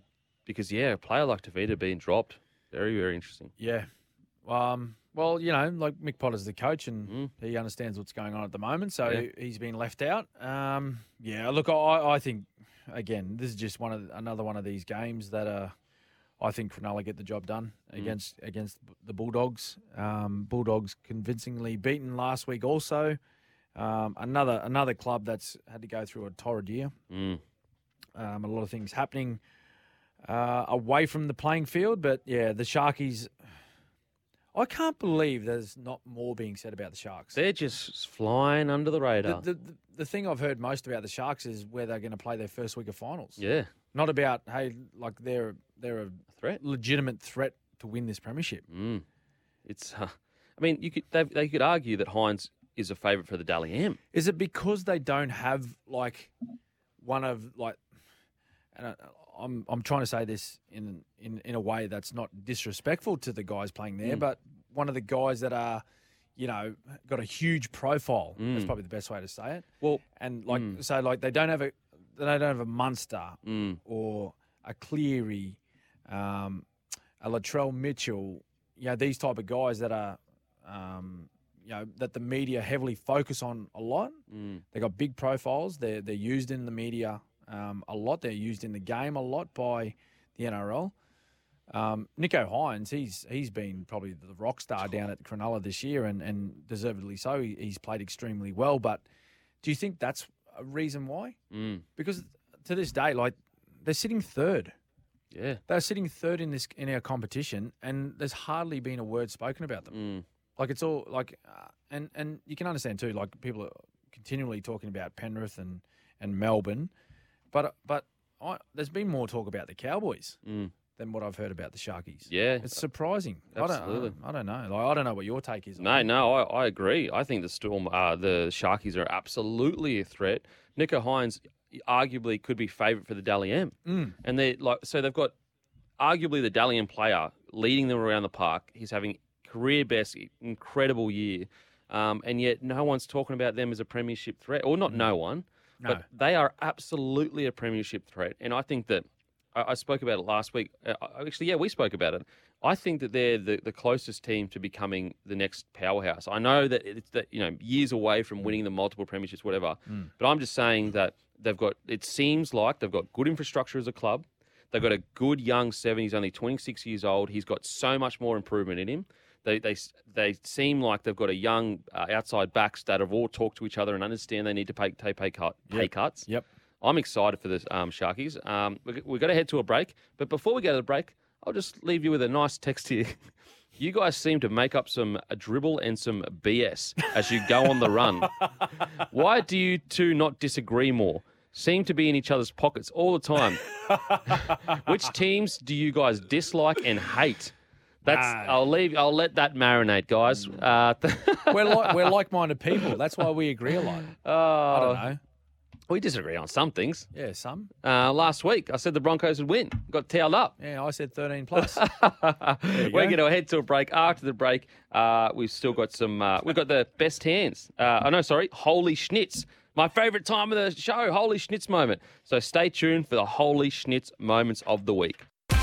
Holy Schnitz. Time now for the sporting highlight of the week. Thanks to Schnitz, home of fresh, golden, handcrafted schnitzels.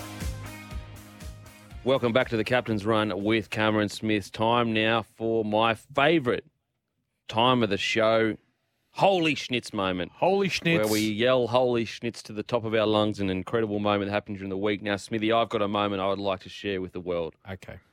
When this happened, I literally yelled holy Schnitz as loud as I could yell. Watching the UFC on Sunday, Leon Edwards, he won the first round. He's a massive underdog. He's fighting against a guy called Kamaru Usman. Usman is pound for pound at the time the best fighter in the world and arguably one of the greatest ever in his division. Massive, he's a massive favourite. Anyway, so Leon wins the first round. After that, Leon is completely dominated for the rest of the fight. I'm talking 4 rounds, or 4 rounds essentially, of just domination by Usman. With less than a minute to go, the fight is over. Edwards is done. Head kick knocks out Usman completely, beats the pound-for-pound best in the world and arguably the greatest of his weight division of all time. Wow. Brutal. Boom. Holy Schnitz. Incredible moment in UFC. There what about you go. yourself? I had a holy Schnitz moment this morning, actually. Wow. Yeah, got up this morning just having a little browse of the news and found out that McLaren, so Formula One racing team McLaren, they've announced that Daniel Ricciardo, our own Daniel Ricciardo, Aussie boy, he's from Western Australia, he will be leaving the team at the end of this season, 2022. Oh, Danny.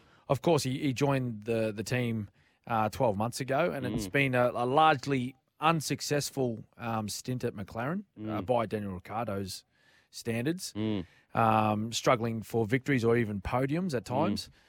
But he's going to be moving on. So that was my when I seen it, I went, holy Schnitz. That is a holy Schnitz moment. Just a big surprise. Yeah. Because I think he really enjoyed his time. I don't think he said as much since the news broke this morning. He said, really enjoyed my time at McLaren. You know, found out a few things about myself as a person and a driver. Can't thank everyone enough for my time there. But now he's got to find himself a drive. Wow. He's got to find himself a seat. They're hard to find too, and his form hasn't been the best, unfortunately, so it's going to be interesting to see where he goes. They were our holy Schnitz sporting moments, thanks to Schnitz. Got that winning taste right now? Schnitz handcrafted schnitzels, made fresh and made just for you. After the news, we'll continue our Round 24 preview. Welcome back to the Captain's Run with Cameron Smith. We've got a big game to preview. Big game. Rabbitohs versus the Cowboys. Paulo has been dropped and replaced by wing Isaac Thompson. Tom Burgess returns on the bench after a groin injury, and Cody Nicarim also returns on the bench from injury, so Tane Milne goes to reserves. North Queensland Cowboys.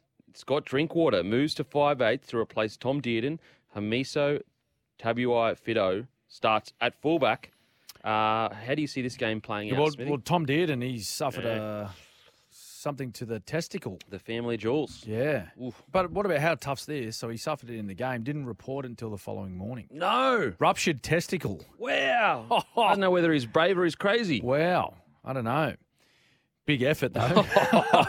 Yeah, absolutely. Wow, to go home with that thinking, what are you thinking there? Are you just thinking, it's just a bit sore. I copped a whack there and I don't know. It'll go away. Ruptured testicle, though. Mate. Anyway. So Tommy Dearden's out, which means Drinkwater goes to 6. Hamiso back to fullback where he started the year. So the Hammer, he'll be happy going back to 1. Jackson Bolo, we're just talking about in the ad break. He didn't have a great game on the weekend. Dropped a few balls, particularly in try-scoring opportunities. It wasn't his night, Jackson Bolo. So he is replaced by Isaac Thompson. Isaac Thompson back in the lineup. I think you mentioned last week you were surprised he missed out. Yeah, I was very surprised. But he was injured. We didn't know. Oh, at the time. I found injured. out after that he was injured, so that makes sense. Another one of these games it's going to be huge for the makeup of the finals. If Rabbits lose this one, they're in danger. Another team, they are in danger of missing out on the finals. North Queensland, again, a challenge. We spoke about this a couple of weeks ago. Challenge to go down to Sydney and play well. They're going to have to at some stage. They're going to have to do this at some stage to go down there and play well. Is it a little bit harder without Tom Dearden? Possibly, but you're replacing him with a player that's in great form, Scott Drinkwater, and as we just mentioned, the Hammer at fullback in his preferred position too. What are your thoughts on heading into the finals, moving a key player to a 6 instead of keeping him at 1? Yeah, no, good point. But I think the makeup of that side to go down there and try and get their best game out of the 80 minutes is moving the hammer into one. Yeah. And Scott Drinkwater 6. Mm. I think that's where he played majority of his footy growing up in the halves. Drinky was supposed to be a half at the start of this year, and he was battling with Dearden. Yeah. And it was only because Dearden's defence was stronger that Peyton selected Dearden over Drinky. There you go. And it was only Hamiso getting injured at fullback, Yep. where Drinky came in and killed it, that kept him in the fullback spot. Yep. So this is a big one. I don't know. I'm 50-50 with this. I'm going Cowboys. Are you? Yeah. Okay. Well, there's been people. We've had some people text in saying We've never disagreed. We never disagree. You know what? I'm gonna say Cowboys as well. Yep. All right. And I'm not saying that because you say Cowboys. I'm saying that because I just think this is a bit of a line in the sand for them this week to go, hey, listen, we need to get down there and we need to get the job done. And they've got a lot to play for. We mentioned earlier in the show. If they win this one, I think it almost guarantees a home final. Which would be Week huge for the area. Week 1 of finals. Rabbitohs, I actually, it's going to be an incredible game. If Storm Roosters aren't matched around, then this is a match of the round for sure. I just think that both have played so much. How good has Latrell Mitchell been? His form. Oh, massive. Seriously. Have we Crazy. ever seen a guy as big as him with as silky as hands? Yeah, possibly not. Like, I'm trying to think of a guy that's been as not big. in our time. Yeah. Well, like we've seen vision of, say, like Arthur Beetson. Yeah. You know what I mean? Like and some of our listeners that were around when they got to watch Big Artie when he was playing, you could see that he had lovely touch with his hands. He had a nice soft pass. He had a pass through the line, a pass pre-line, all the great skills, and he was a big man as well. But yeah, like he's a good player. Oh, he's my a God. very good player, Incredible. and he's been a big part of this late surge by the Rabbitohs into this finals. But yeah, big game. I'm just love to see the Cowboys come up with a victory in Sydney. But the Rabbits, they're going to be fired up. They're going to be fired up. Mate, speaking of fired up, we've got a text here about my UFC chat. G'day, Shaggers. Please, Kempy, stick to footy. If you think Usman, it says Uzama, so you've got that name wrong, Brus, is a better welterweight than GSP, that's George St. Pierre, you need to go get a HIA. Hey, Bruz, you may need to go back to school and know what the word arguably means. It means that you could argue that he's the GOAT. And also, all the great current biggest analysts in MMA, we're talking Luke Thompson, Ariel Helwani, we're talking Joe Rogan, all those guys agree that he arguably is one of the greatest. So go back to school, Bruz. There you go. On to Tigers v Dragons at 2 p.m, Combank Stadium. Luke Garner, Ken Mamala, Taumal, Alex Seyfarth are all out. Junior Pargo comes onto the wing. Tom Freeburn starts in the second row. Offengawe starts at prop. Brown starts at lock, and Simpkin is the new hooker. And for St. George, Jack Bird, who had an incredible game at lock on the weekend, moves from lock to centre to replace suspended Moses Mbai. DeBellum goes to lock. He was in the front row, and Aaron Wood starts at prop. Francis Molo, Andrew McCulloch are out. Jaden Sullivan starts at hooker. How do you see this going? 1,000 changes for both sides. Wowzers. Look, I think I'm going to back the Dragons here. I'm going to back the Dragons to have a win. Just a lot happening at the West Tigers. A lot happening. I just think they need to go out and just play out the season as best they can. I think they're looking for the finish line, though. I feel as though they're looking for the finish line. Last week was embarrassing for them. Embarrassing. 72 points against. It's just not good enough at this level. That's almost schoolboy footy score lines, junior footy score lines when you're just completely outmatched. And was it last year that they got done by Storm by like 66 or something like that? Yeah, I think it was. Yep.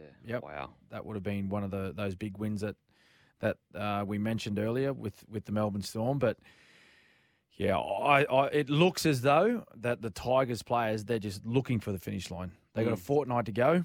They need to really go out and try and restore some pride though in that jersey that they wear against the Dragons. I just think the Dragons are a much better footy side than the West Tigers though this weekend. Man, it's like if they couldn't get up for the Roosters game, the Tigers. Yeah. You know, I know. how are they going to get themselves up for the Dragons game? I mean, they should. There's no saying that. Oh, yeah, it's okay. It's absolutely not okay. No. I mean, the tough thing that I guess it surprises me with the Tigers is that you'd have to say nearly every single player in this squad is playing for their careers right now. At the Tigers? Yeah. Absolutely. Like every single player right there, their future is not safe. And so that's what's surprising is that surely at least that could get the boys, you know, up and about. Yeah. Yep. I agree, mate. Now, with the Dragons, look, the Dragons are such an interesting because a lot of people didn't have them in their 8. Some people had them as a smoky for their 8. Yep. They haven't really recruited for next year. And what concerns me with the Dragons going forward is that they have been underwhelming this year. They haven't recruited anyone for next year. They've actually lost a bunch of players. Like there's a few of their experienced heads won't be there. And where is the improvement going to come from? Oh, I don't know. Though it's got to come from a preseason and sorting out exactly what type of team they want to be next year because they've been up and down. They've been up and down, and they have played some good footy this year. Yeah, like there's no denying that. There's no denying that at all. And you think back to, I think it was Andrew McCulloch's 300th. They scored 32 points against the Rabbits. Incredible. So, like, it's there. It's there for them. They just need to find it consistently. And I go back to that word consistency and consistency, whatever way you want to talk about it. But as an individual and as teams, you need to find a way to be able to be a consistent footy side. And that may not be, your best may not be as good as the best team in the comp. And let's say that's Penrith. Okay. But if you're consistently at your best, you're going to give yourself a really good chance of winning more games than you lose. And if you do that, you'll be a part of finals. You'll be a part of the finals. And you'll be able to recruit. Race. You're much easier to recruit that way too. If you're in finals footy, much easier to recruit. Yep. And you look at this Dragons squad, like, okay, yeah, a bit of an aging pack with some older heads, but you look at some of their youth coming through, it's some of the best in the comp, you know? You got Sullivan, you got Sloan, who's really starting to find his form. You've got Zach Lomax, who at his best is fantastic. You've got Sully, you got Fago on the wing. So there is some promise there. They must be pulling up from their internal squad because I just haven't seen in a recruitment for the people they've lost. Yes, they're bringing up all their junior development. Yeah, so which may be a really good thing. It may be a really good thing. Now we've got some text here. Hi guys, you can scrap Isaac Thompson. He didn't get through training. That's from Darren. So wow, yeah, he might have given us a bit of a breaking news. Darren, thanks Daz, if you're right. So Jackson Polo might be back in. Yeah, it's going to be interesting to see what they do there. If there is someone else in the squad, because he's had quite a big week, Jackson. Another text here: Tigers are looking for the finish line. They're in the departure lounge drinking lagers. Kirk, he's saying, mate, Tigers are looking for the finish line, mate. They're in the departure lounge drinking the beers already. Bloke in a bar beer. Well, that's what it looked like last week, at least. Hello, guys. Do you think it would strengthen the Panthers playing Sean O'Sullivan off the bench in the finals instead of Jamin Salmon? Or would this go against what they've been preparing for all season? I noticed Salmon isn't playing this week. Is he rested or injured? That's from Oren Parkbear. I think he's just been replaced. I think he's just been replaced by... I haven't heard any injury news coming out of the Panthers about Salmon. I think he's just been replaced with Luai being back. And I think they just feel that O'Sullivan's the best 7 for them to guide them around the park. Yeah, absolutely. And I think also with O'Sullivan, you want to get as many games under your belt as possible because in the final series, if something goes was down to go wrong with Nathan, then he'd be the first man in. Yeah, for sure. Now, we're going to head to a break. After the break, we've got the Titans versus the Knights to preview. I'm sure you're all waited in bated breath for us to preview that. And then we're going to read your text. So we'll see you on the other side. Welcome back to the Captain's Run with Cameron Smith. Smithy, we've got some breaking news here for a text in from Josh from Tamor. Breaking news. He says, more breaking news. Roosters to beat the Storm 13+ and the GOAT to cry live on the coverage. That's some breaking news there. Some great Josh, breaking I'll news. guarantee you, mate, I will not be crying. I will not be crying. I hope it's a cracking game. It will be a cracking game. If the Roosters are too good for Storm, then so be it. So be it. So be it. Great for our competition. Now on Go to the Storm. on to Titans versus the Knights. Titans. Patrick Herbert is out with a knee injury. Replaced him at centre. It's Jamin Jolliffe to start at prop. Khalees Haas joins the bench for his NRL debut. And Khalees Haas, apologies if I'm not saying that right. Khalees Haas. Haas is Payne Haas's younger brother. There you go. So really interesting to see how he goes. Now on to the Newey Knights. Tyson Frizzell and Saifidi both return.